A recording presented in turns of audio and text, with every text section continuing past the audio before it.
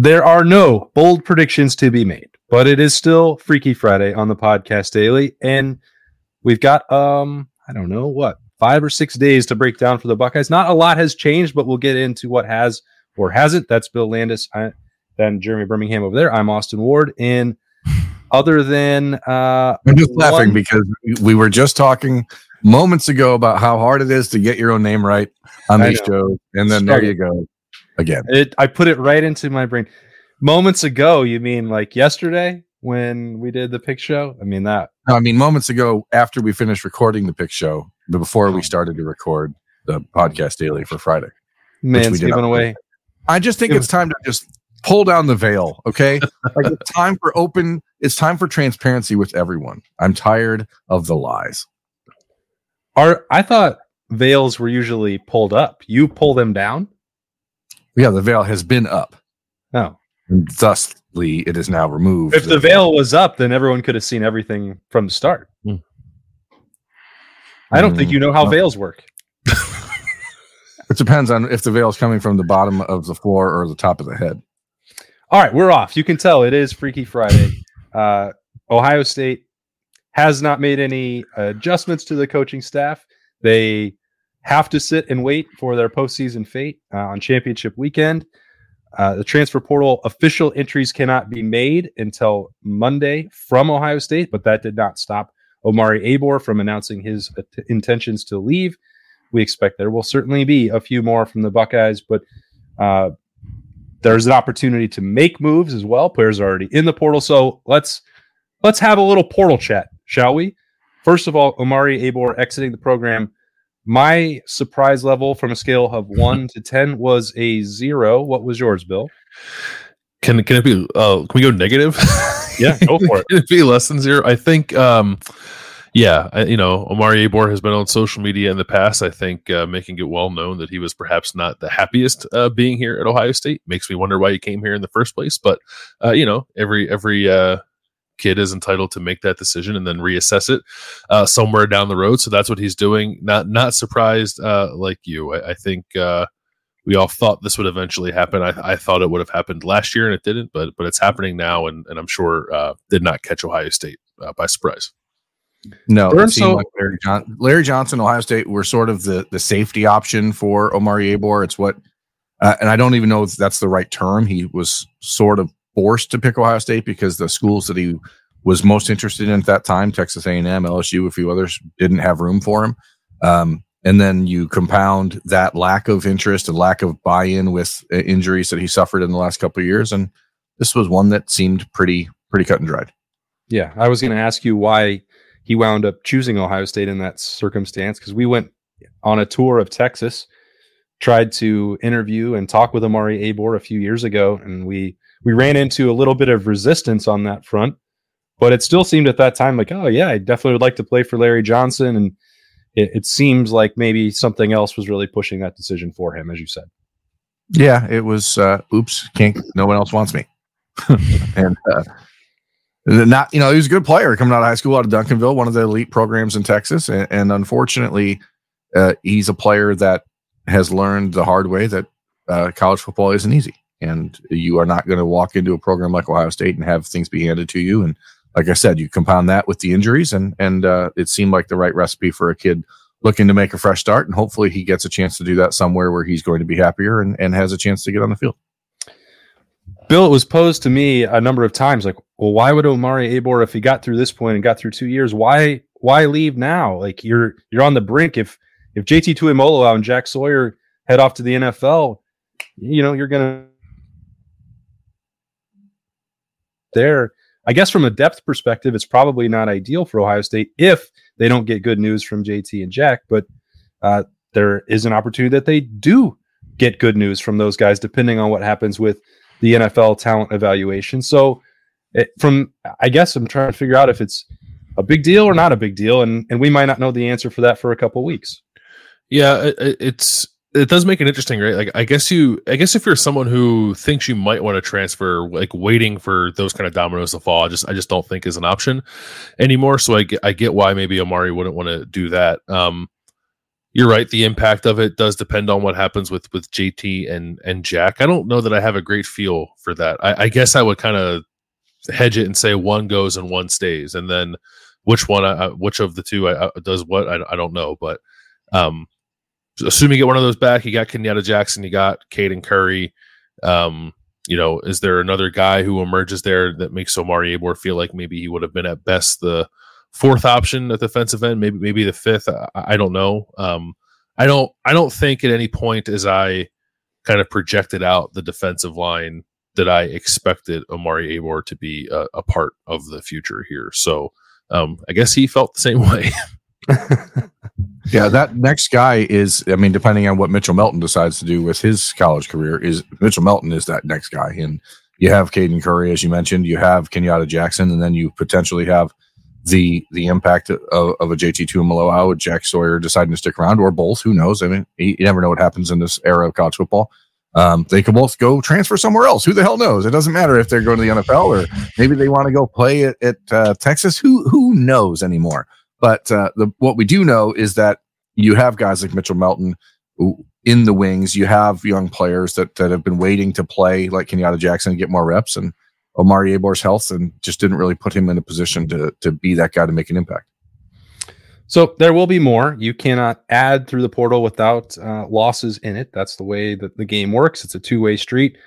We'll see how many more guys elect to follow suit like Omari Abor did and go in when that portal opens for officially for Ohio State players on Monday, although they can say they're going to do that whenever they want. There are players available for Ohio State right now. Bill, if you're looking big picture, I think Berm's working on if there are offers out and what's going on right now. He can get to that in a second. But if you're looking at this and you're roster managing as Ryan Day and Mark Pantoni, what do you think is the most pressing position or two or three that this team may need to look at? I would probably put defensive line at the top, right? Because the scenario exists where they lose both JT and Jack and lose their top three defensive tackles, right? If Tyleik Williams and Mike Hall want to cash in on some draft stock, and Ty Hamilton, who I believe still has eligibility left, could just decide he wants to stop playing college football and move on as well. So that is a doomsday scenario. And even if you don't quite suffer it that way, if it's just half those guys leave or a couple of them, I still think you need to replenish there. And I know they did that with getting like Tywone Malone last year. I think maybe you still look at a pass rusher either way. If you're Ohio State, certainly a tackle, maybe a bigger body tackle. I like Caden McDonald as much as the next person. Hero Kanu is certainly a guy who I think has a bright future here. You're just talking about a lot of inexperience on that defensive line, and maybe you want to find somebody else who can help bolster that a little bit if that player is available. I think I might say the same thing about linebacker. If it ends up that the Tommy Eichenberg, Seal Chambers, and Cody Simon all end up moving on from the program, which I think could happen. Maybe Cody Simon decides he wants to come back, but even then, how good do you feel about it? And I know they got the Northwestern kid, Nigel Glover, right? Nigel Glover. It's kind of weird we didn't talk about him at all this year. To be in that mix as well, and like CJ Hicks and guys rising up, but it's just a matter or a question, I guess, of like how much does Ohio State want to rely on youth, or how much does it want to provide that youth a little bit more runway to maybe develop in the program? It's a tricky question, right? Because you're talking about recruiting over guys that maybe feel like have bided their time, but who's to say that they're actually ready? So I think those two spots on the defensive side come to mind, and then on offense, I think maybe tight end might be the position where I look and say they need something the most there. I'd listen to an argument for offensive line, but if you're going to lose Kate Stover, I don't know what you're going to get out of G. Scott if he ends up stepping into the tight end one role next year. And Joe Royers just had an unfortunate run of injuries that I don't know if that can be relied upon either. And we're all high on Jelani Thurman, but I think you still need more there. So I think maybe a veteran tight end option would be of need as well. Berm, what's going on in the portal? I just want to, before we even dive into that, let's try to grasp how absolutely horrendous the job of team building is in college football right now. Like, what an absolute farce we've created in this sport. It's unbelievably bad. You are building an 85-man roster 1 year at a time, the way that things are currently constructed. And it is just so stupid. It's so stupid. Not necessarily. If you're building a championship team, you don't have to build it that way, where it's in flux from year to year. Georgia's roster is 5% through the portal. That's pretty similar to the way Ohio State's managed it. For now, it's all going to come around. Don't worry. It's all going to become the same. It's just terrible. It's such a shame what we've done to this beautiful game. But anyway, the Ohio State did offer a defensive tackle from the transfer portal on Thursday. His name is Marley Cook from Middle Tennessee State, 6'2", 300-pound kid. Productive player at Middle Tennessee State, played really well against Alabama earlier this year, had 13 and a half sacks, I think, in the last 2 years. So good player there. Thor Griffith, who's one of on the freaks list from the Athletic that goes out before the season started. Thor Griffith was high on that list. He's another defensive tackle. He's from Harvard that the Buckeyes are very interested in. He's originally from New Hampshire, so there's, I guess, a little bit of a tie there maybe for Ryan Day. He's been quoted as saying he wants to play at Ohio State or Michigan, which, whatever. I think that what a weird thing to say. You got to appreciate the rivalry, buddy. You can't want to play for both. You can appreciate it, just not till you pick a side, and then you can hate the other team forever. So, I mean, clearly defensive tackle, especially with the loss of Justin Scott, the 5-star defensive tackle commitment in the class of 2024 on Wednesday night, like defensive tackle becomes a priority. Linebacker is one spot where I have been told that is an absolute priority for Ohio State in this cycle. So, which again, you look at it and you go, why, when you have Gabe Powers and CJ Hicks and maybe Cody Simon, but beyond those guys, it's pretty sparse there. And then you look even at the class of 2023, you brought in Arvell Reese, who's now playing a quasi defensive end role, and you have Nigel Glover. Like, you definitely need some bodies at linebacker. And I think there's an argument to be made at safety as well for Ohio State, but that will have to rely on someone just being a real superstar that becomes available, because other losses that we expect in the portal will cut some depth there. And then you go, the point is, at this juncture for college football, and even at a place like Ohio State, any position that you can find a guy who's better than the guy you have, you need to at least consider upgrading. And loyalty needs to be out the window at this point. Burn, do you think, just going to put you on the spot with it, do you think it's a coincidence that it's two defensive tackles really at the front of the list, just that they have the opportunity to already be in there and Ohio State wants to be involved as, I don't know, just in case, or actual concern that maybe they lose both Tyleek and Mike Hall right now? Probably more of a real concern that they're going to lose Tyleek and Mike Hall. I think the Mike Hall thing, I mean, we don't ever like to conjecture on players and their decisions. And I think he to me, Mike Hall is like Jerome Baker in 2016. He's a kid that you look at in the way that he was used in the defense and you wonder, did the Buckeyes get enough out of him? And the answer will be no. But then you look at his skill set and his ability to make plays, and I think he's going to have a really good NFL career, and he's probably going to be a kid that surprises people when he decides to move on, if that's what he opts for this season, which is what I expect, because he's going to have a better opportunity to get on the field in the NFL than he does at Ohio State for some reason. Last Saturday was, I think, kind of the first time all year, I don't know if you agree with this or not, Bill, where we talked about Tyleek, Ty Hamilton had been really steady, and then ups and downs for Mike Hall throughout the year. Saturday was the first time where it felt like every time Mike Hall was on the field, he was making something happen. And it was the first and only time maybe I felt all year. I was like, well, I'm kind of wondering where Mike Hall is right now and why he's not getting a heavier workload in this game. Yeah, I agree with you. I think, I know the Michigan State game last year was kind of wild, but I actually think this Michigan game might have been the best game of Mike's career.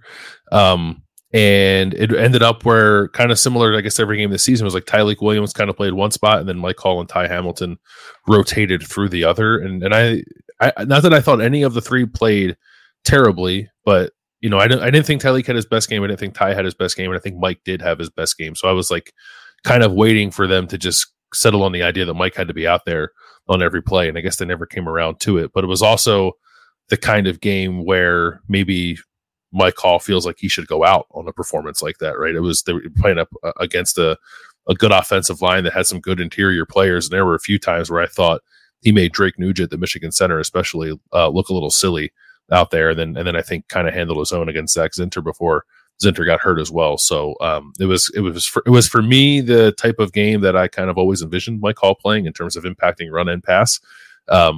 It'll just be a shame if like that finally happened and it was his last game for the Buckeyes. But I wouldn't surprise me if either, if both those guys, Tyleek and Mike, decide they want to go. I wouldn't be shocked by that. Berm, you mentioned that in this era of the portal, if there's an opportunity to improve at every position, you have to consider it. That sounds like what we hear a lot on the message board at ohiostate.rivals.com about the quarterback spot. We, I think all three of us have been informed that Ohio State is not likely to pursue anybody at quarterback. Why is that the case, and do you agree with it? I think it's the case because you have to find someone that is demonstrably and objectively better than what you have. And that is a challenge because there are not a lot of, despite the hand-wringing over Kyle McCord from the Ohio State fan base all year and the step back in quality at quarterback from CJ Stroud and Justin Fields and Dwayne Haskins to Kyle McCord, which is not an indictment on Kyle McCord, which I think needs to be made clear that those are three of the best quarterbacks in Ohio State history that he was, preceded by. I don't know that there are guys out there. You can make a case, I guess, for Riley Leonard or someone like that's in the portal, but who is guaranteed to run this offense better than Kyle McCord did? And I think that's the question you have to ask, because if you bring in a guy to compete to win the starting quarterback job, you go from a quarterback room of Kyle McCord and Devin Brown and Lincoln Kienholz and Aaron Nolan to that guy you bring in, Lincoln Kienholz and Aaron Nolan. And you are going to push out 2 5-star quarterbacks in Kyle McCord and Devin Brown. Now, again, if you have someone that is, for sure, if there's a Justin Fields out there, go ahead and do that. But there's not a Justin Fields out there. There's not a Trevor Lawrence out there. There's not that dude in the transfer portal that you are just going to go take from someone else. So that's why, like we say, it's not likely to happen. We've all been informed it's not the likely path, but you don't know. Maybe something does come up in the next month that all of a sudden changes the calculus. But until then, Ohio State believes in its ability to develop quarterbacks, and you are not likely to get a better outcome from someone coming in as a rental over a quarterback who's been in your system for 4 years. Yeah, I think that's kind of how I view it. Like Kyle McCord is still top 20 quarterback in college football, I think. Now Ohio State wants to have a top 5 quarterback, right? Or the number 1 quarterback. That's what Ohio State is used to having. So I'm not saying that like he's top 20, deal with it. That's good enough. But unless you're telling me one of those guys ahead of him and one of those guys in the top 5 to 10 is suddenly going to decide he wants a change of scenery, or the Justin Fields example is an interesting one, right? Like, is there a really young, highly touted prospect that just decides after 1 year he wants to go somewhere else, like a Dante Moore? Like, I don't know if that's going to happen, but like that's the profile of player I'm talking about. Not that I think if you're talking Jackson Arnold, Jackson Arnold's a good one too. If you're talking someone like that enters the transfer portal, this conversation changes, I think. But until then, it's moot. And so, I don't know how you can look around the country and say, well, we have to go get a quarterback when there's just not one to get. Yeah. I mean, I think there's certainly teams have conversations with players before they get into the portal, right? Like Riley Leonard hops into the portal with a do not contact tag and everyone's like, he's going to Notre Dame. It's like, how did that happen? So like, it's possible to foster those conversations, I suppose. But if we're to assess what the landscape looks like right now, there's not an upgrade. Like it has to be a slam dunk because you're, like Berm said, you're blowing up your quarterback room if you do it. So there has to be an absolute no brainer out there. At the moment, there's not. I think if like Michael Pratt from Tulane were to decide he wants to enter the portal and not go to the NFL, that is a guy that I think is worth looking at. I think the list of guys who could potentially be worth looking at is very short for Ohio State. And at the moment, there's nobody out there that I would put on that list. Why do you say that about Pratt? Good player, like accurate passer, athletic, just like he's an NFL quarterback. I don't know that Kyle McCord is, but Michael Pratt is. Quick reader of the field. Guy does a really nice job, like seeing the field. Very, very high football IQ. Okay. I don't have any opinion on him one way or the other. I'm just wondering because you've mentioned him previously, like, and you've also been pretty clear, Bill, that like Cam Ward would not be that guy. So I think you've seen more of both of those guys than I've seen more of Cam Ward. And I don't really like what I see there. I don't think that that's worth blowing up your quarterback room for. No, I agree. If you're like, you can watch Cam Ward highlights and get very excited. I would implore you to watch a full Cam Ward game. And then if you're someone who is, not impressed with some of the quarterback decision-making you've seen from Ohio State this year, watch my man at Washington State and then tell me how you feel. Hey, who was the second team All Big Ten quarterback? I didn't see the full list. I know JJ McCarthy was first team and Kyle McCord was third. Who was second team? Does it tell you? Yeah. Is that who it was? Really? Mm-hmm. I don't want to talk about it. Speaking of watching games, the last half of the season, my goodness. Let's not talk about it. So there's also coaching management. It's that season as well. Jim Knowles has frequently come up throughout the week as a candidate at Duke and potential interviewing with Duke. I have talked to people familiar with that search who do not believe that Jim Knowles is a serious candidate to win that job. I guess for any other lack of better term, we'll see what happens with that. He's going to be in demand. He's done good work, not in the second half on Saturday in the game, but he's still widely respected across the profession. So to me, he doesn't strike me as someone who should be in charge as a head coach. I think for the most part, Jim Knowles tends to agree with that, but you also don't turn down interviews to be a head coach again and the money that can come with that if someone is offering it to you. But that's really the only thing that's been going on for Ohio State coaches in this offseason. Justin Fry was, I think, loosely linked to Indiana, but they need someone who's a proven head coach and has done it before. I don't expect that he will wind up getting that job at his alma mater. And Parker Fleming is still the special teams coordinator. So nothing else going on that front. The Jim Knowles watch, I guess, would be the most important thing for Ohio State going into championship weekend. Yeah, I think it sounds like Indiana's going to hire the JMU guy, I think, as we're sitting here recording this. So I don't think Justin Fry is one to worry about. Nor do I think Jim Knowles is. It would be really bad. Like, I know people are unenamored with Jim Knowles at the moment. This program has suffered from a serious lack of continuity on the defensive coaching side. It would not be, in my opinion, the best thing in the world to lose Jim Knowles at this juncture. I don't think they're going to, but that would be a pretty big deal, I think, for Ohio State. It's probably not the time, right, to move on. Like, I guess you could have fired Parker Fleming after the Michigan game if you wanted to.